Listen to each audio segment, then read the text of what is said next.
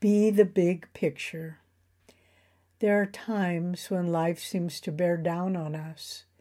It's difficult then to remain positive amidst the challenges in our life and that we see in the lives of others or in the world at large.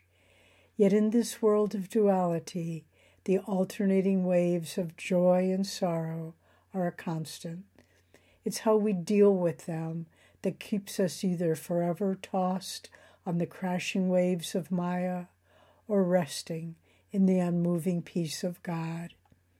We had a very dear friend at Ananda, Nayaswami Maria Warner, who battled cancer for many years until her passing in 2010.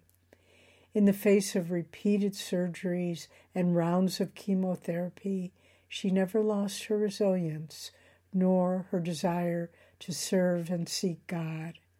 Finally, in the last months of her life, it was discovered that the cancer had spread to her brain. As her husband, who was struggling with the thought of what lay ahead, pushed her in a wheelchair into the hospital, she looked up at him and calmly said, quote, "Detach yourself, control the reactive process, live the teachings," end quote. These profound words have become known as Maria's mantra and have offered guidance and solace to many in the midst of their own struggles. How do we find the wisdom and strength to rise above life's challenges? Try to see the bigger picture, of which we are only an infinitesimally small part. In other words, put yourself in the context of a larger scheme of things and live in life's longer rhythms. Once, Swami Kriyananda needed to have some painful dental work done and declined anesthetic because he didn't like the feeling of dullness it caused.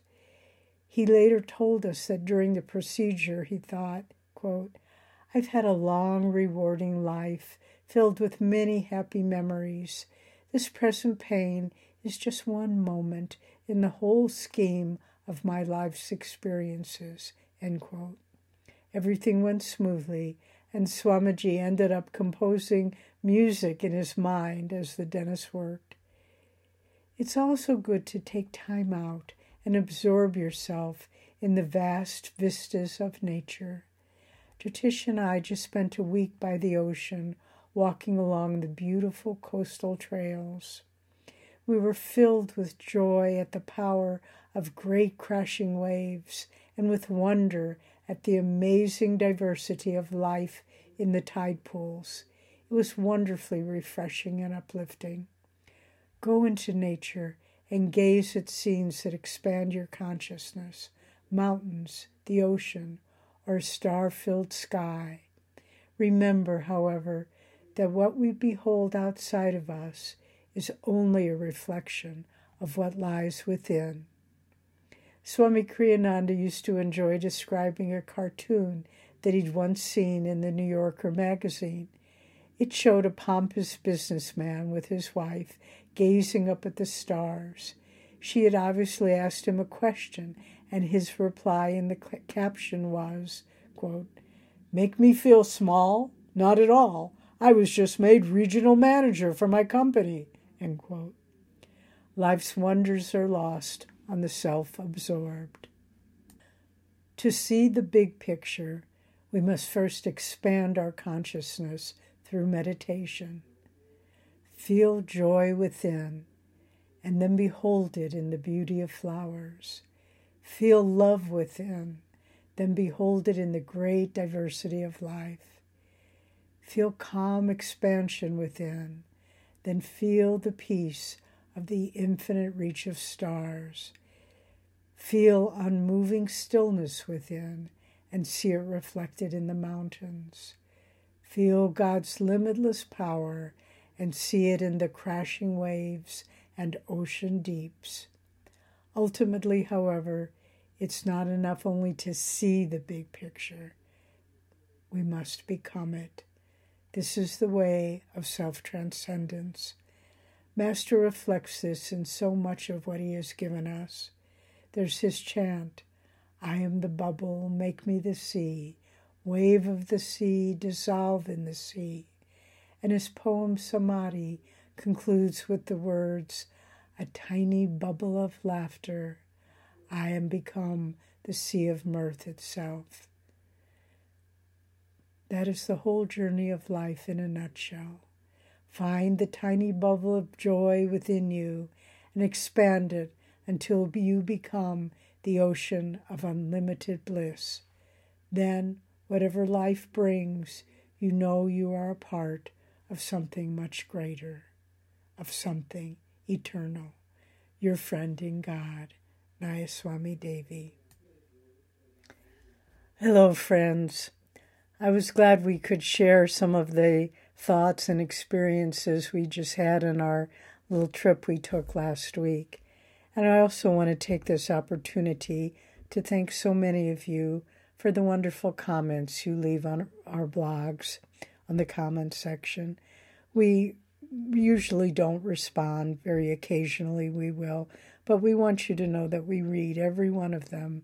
And they're very meaningful to us to see how much you appreciate and are helped by our words. This particular topic is such a beautiful one, this thought of becoming part of something larger than our little ego, the little events of our life.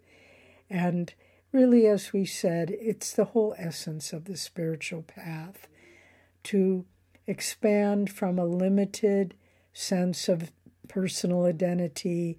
As Swami said, the ego is a bundle of self-definitions, and to expand beyond that and to feel that we are so much more.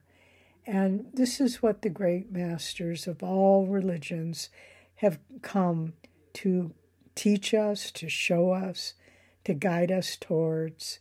It's the sense of a greater reality of which we are a part. One of the things we enjoyed on this trip was we visited the Monterey Bay Aquarium, which is one of the top aquariums in the whole world. And there's one section of jellyfish, but that doesn't sound very exciting, but it's done so magnificently with special lighting. So each little tank with different kinds of jellyfish, some of them were huge, bigger than we were. Some of them were tiny, barely a few centimeters in size. But each one was beautiful, complete in itself.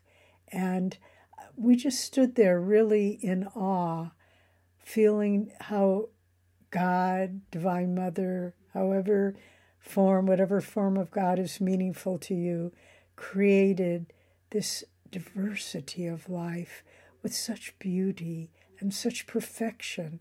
And each one was different.